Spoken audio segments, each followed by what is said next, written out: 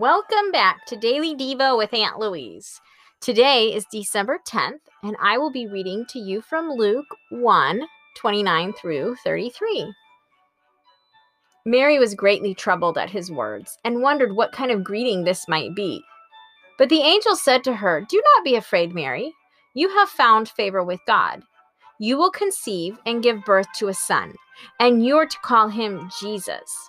He will be great and will be called the Son of the Most High. The Lord God will give him the throne of his father David, and he will reign over Jacob's descendants forever. His kingdom will never end." As we have slowly been making our way through the events of Christmas, I have enjoyed getting reacquainted with the main players. Yesterday, Mary entered the scene and Gabriel appeared once again. We will stay here with them for the next few days. Gabriel tells Mary she is going to give birth to the Son of God. He tells her to name the child Jesus. Jesus means the Lord saves. Jesus can also be translated as Joshua. Yesterday, we compared Joshua with Mary. Today, let's look at how Jesus and Joshua led their people. Joshua led his people into the promised land. Jesus leads us into a relationship with him. Gabriel points out that his kingdom will never end. Jesus leads us into an eternal relationship with him. Jesus came to save us. The word save, translated from Greek, is sozo. The word sozo can mean deliverance, restoration, protection, preservation, healing, and making whole. Jesus said that he came to save the lost. He is saying he came to deliver us from sin.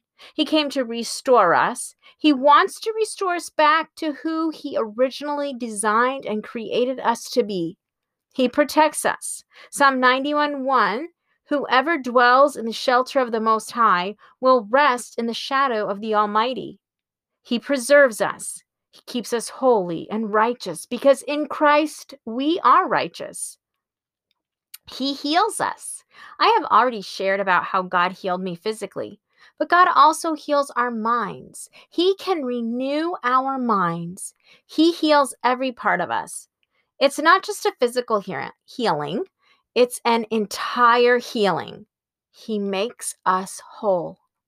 For about a 6-month period, I wrote these declarations on Post-it notes and stuck them to my bathroom mirror.